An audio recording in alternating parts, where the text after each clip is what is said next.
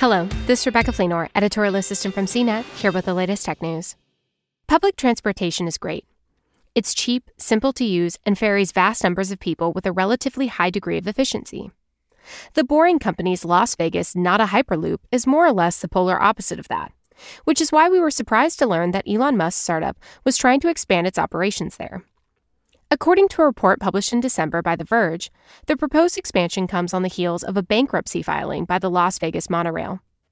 Previously, the Boring Company's agreement with the city of Las Vegas stated that it couldn't dig tunnels in any area that was then served by the monorail.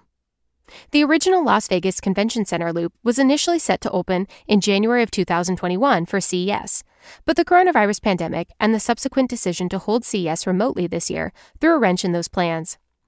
In case you needed a refresher, the Boring Company LVCC project has been continually downgraded from a high-tech, high-speed, people-moving system to Teslas and tubes. It's currently being envisioned as a series of Models 3 and X being driven underground by human drivers. There is also a Model 3-based tram designed in the works, but who knows if that will materialize. The new proposed loop will span the entire city.